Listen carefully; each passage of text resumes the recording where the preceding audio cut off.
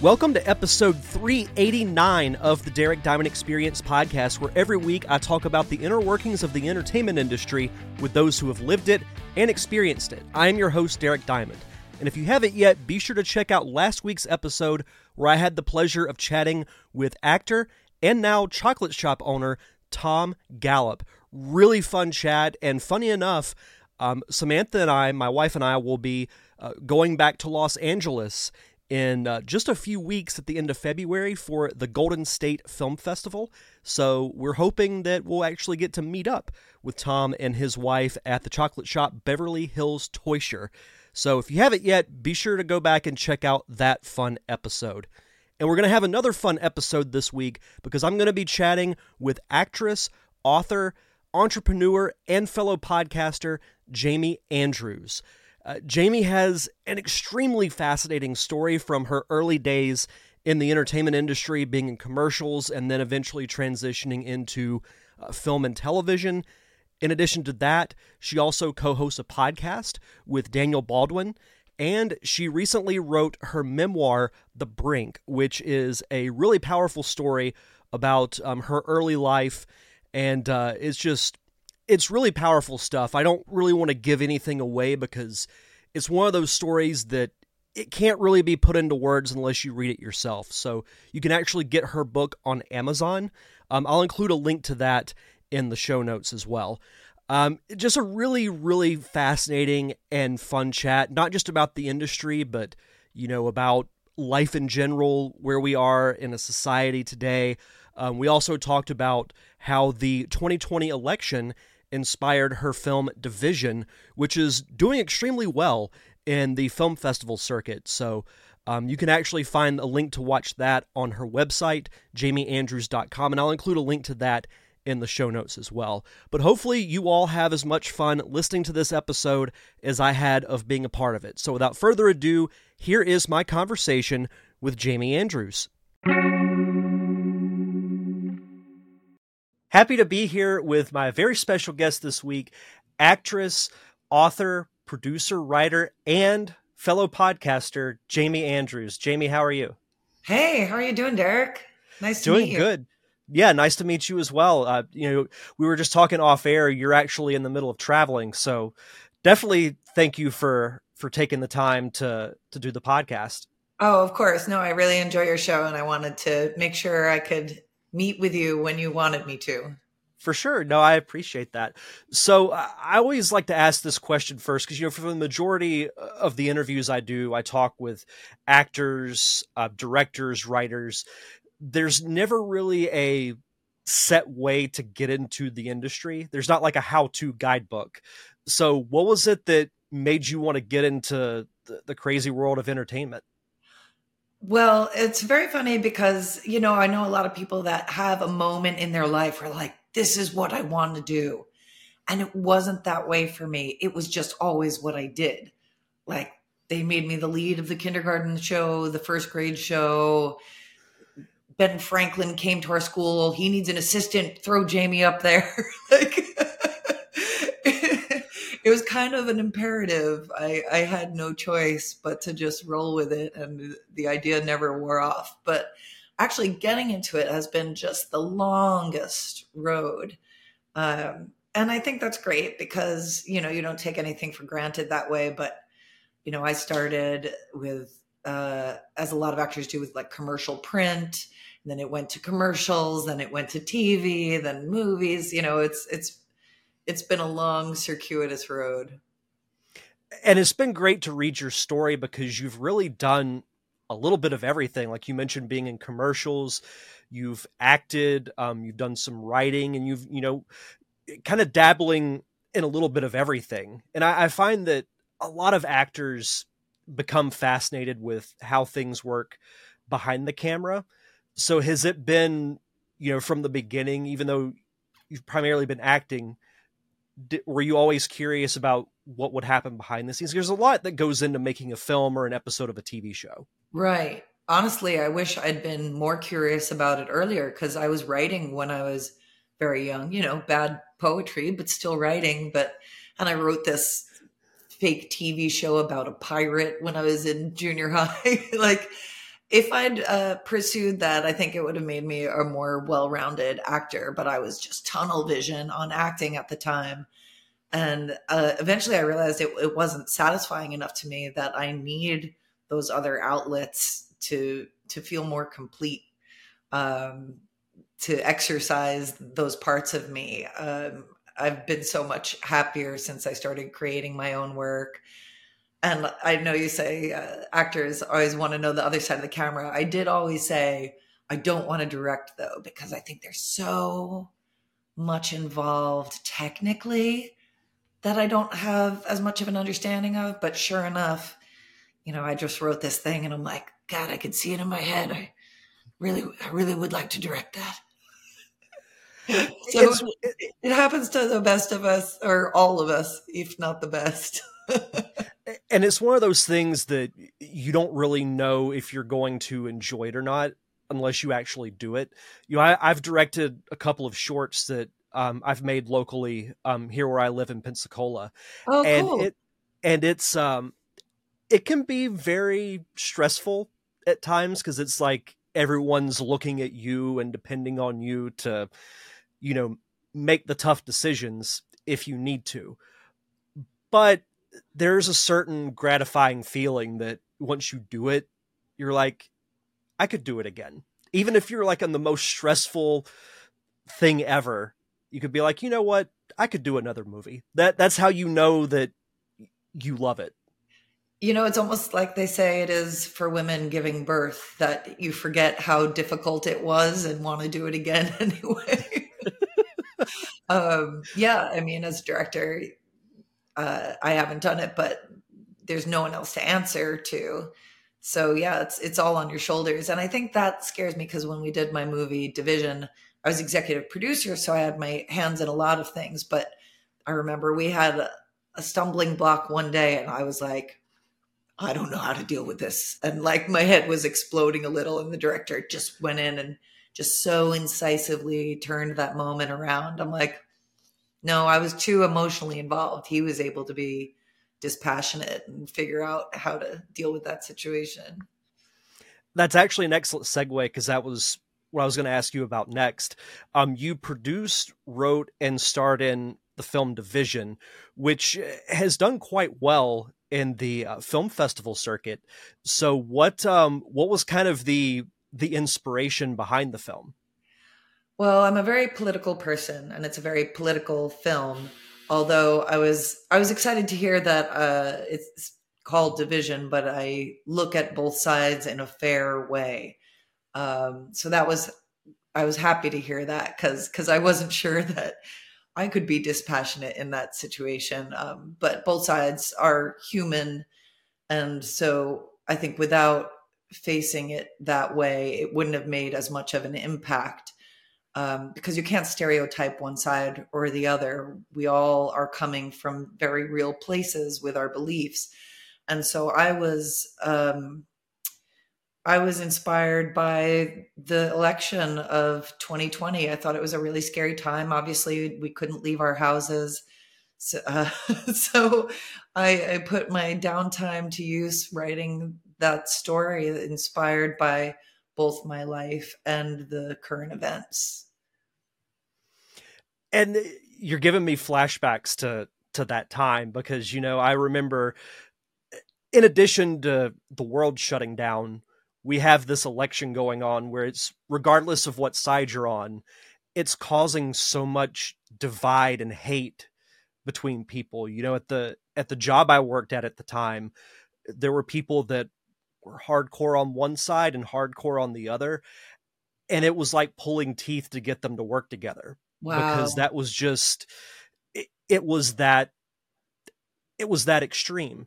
And I haven't had a chance to watch the film yet, but I did watch the trailer, and it looks really fascinating because it again, it took me back to that time. We're going on 4 years now that happened, but on one hand, it still kind of seems like yesterday. But I think the story that you crafted is really good, and you throw in the time period and the the two main characters and their beliefs, I think makes for a really fascinating story. Thank you. Yeah, I'm so proud of it. I remember the first festival we were at, the programmer was like, this movie is important. And I was like, to hear that is so gratifying when you just did something because you felt like you had to do it. I felt like I had to make this statement. It came out of me really easily. And so to hear that it's received well is, I can't even tell you, especially with the upcoming election.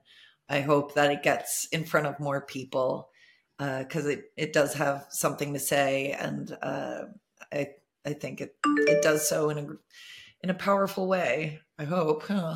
Yeah, yeah, for sure. Where did you guys shoot it? It was, well, because it was the pandemic. I wrote a really small film. It's mostly shot in my house on the block where I live. Then the other location was my producer's house. We had one location that we got, which was this brewery, which was very open. It had outdoor seating, so that we could. And I'm glad we did, because you remember during that time, some of us would venture out. Can we go this place? Is it safe? So I know for a lot of people it was difficult to watch because it was like, oh, that was a hard time. But I think going into the future, it'll really be like a time capsule for what that year was for so many of us.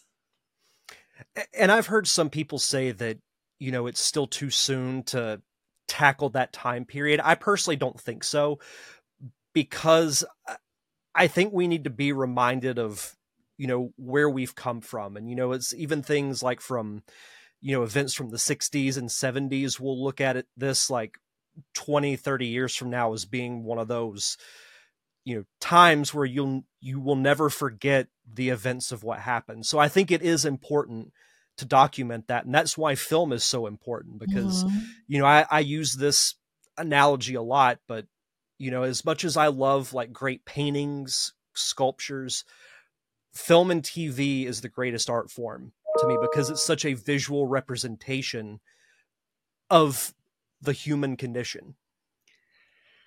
I think that's absolutely true. I also think it can move society forward in ways that other mediums can't. It can touch people in the same way other art can, but I think it really shows people themselves and helps people learn about how to move in the world. And it reflects society, and so people are able to grow and learn from it in ways that you can't with other pieces of art. Absolutely. And especially when you look at a film that, on the outside might just be something made for comedy or just escapism, but it makes you think like, maybe I should look at my point of view on, subject A or subject B. Yeah, I mean, think about Star Trek was has such progressive ideals that people don't even realize they're taking in, and hopefully making a part of their own lives, even though it's not in space.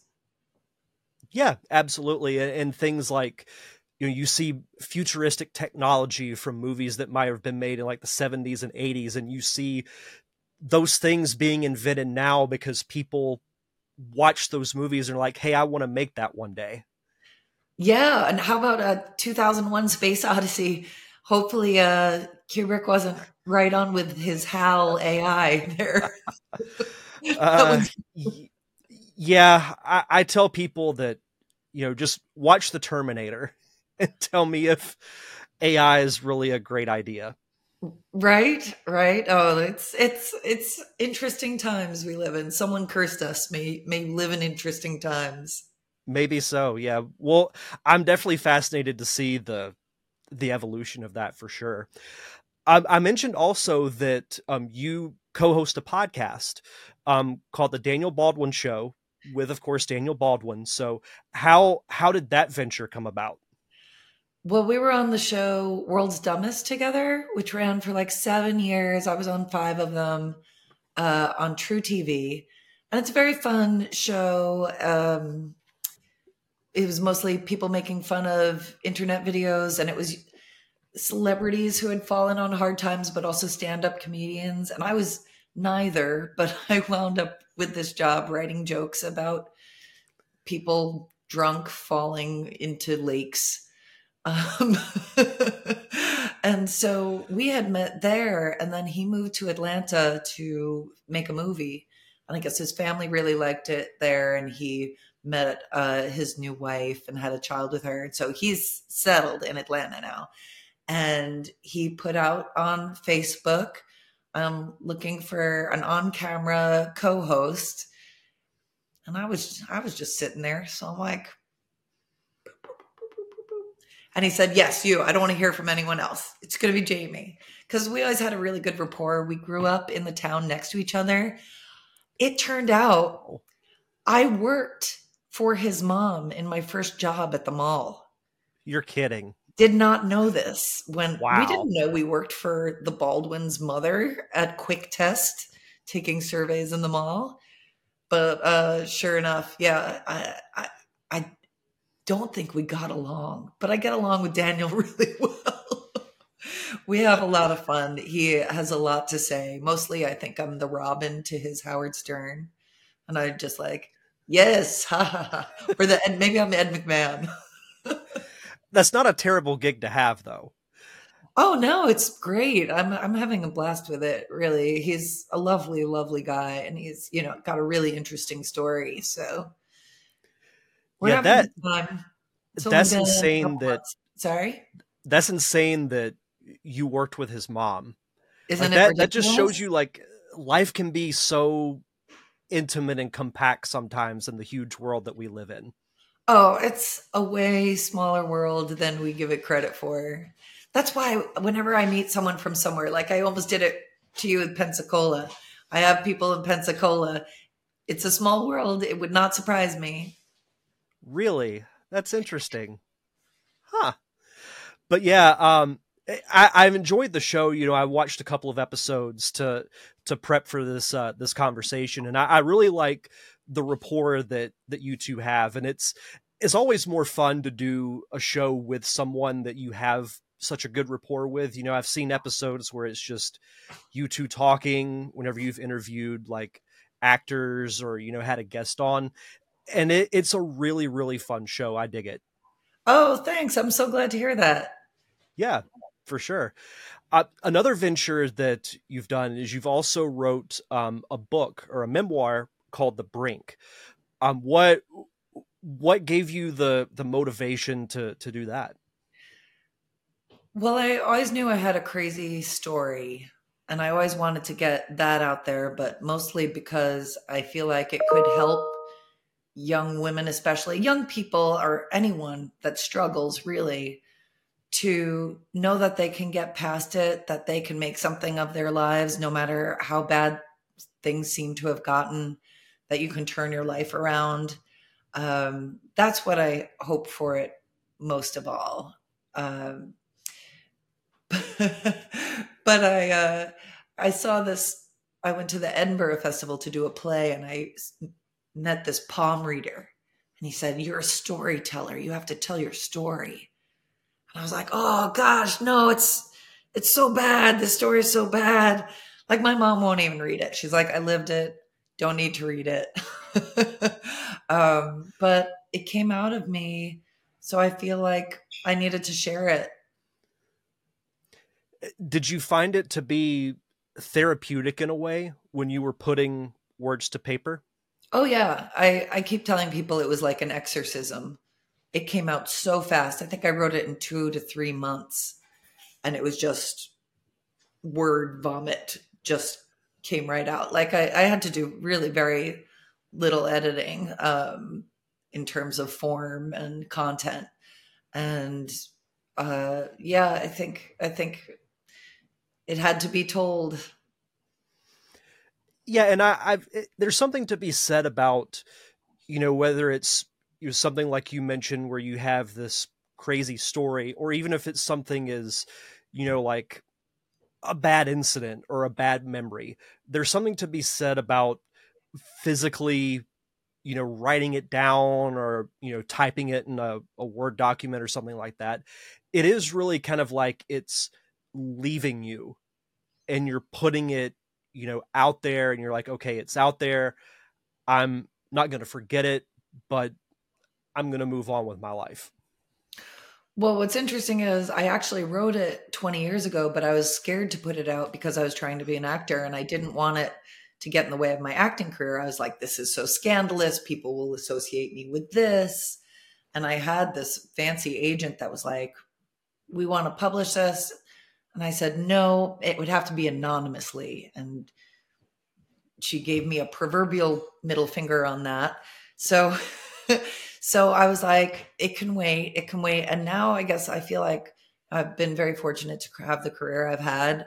I've made peace with what's in that book. And I feel like there was no use waiting anymore. I really wanted to finally unleash it on the world because maybe when I wrote it, I still had some shame involved with the content. But now I'm so proud of where I've come from where I was.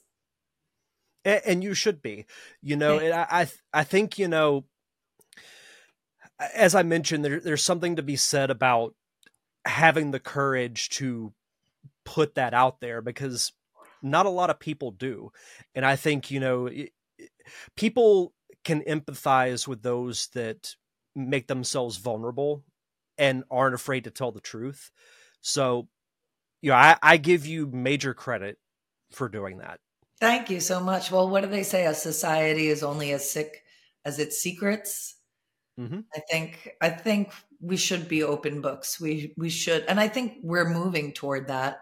Maybe maybe even too far toward that in some respects. But yeah, I don't think there's anything gained with a society that represses the truth of situations. I find that to happen a lot whenever society moves in a new direction or a new view on something.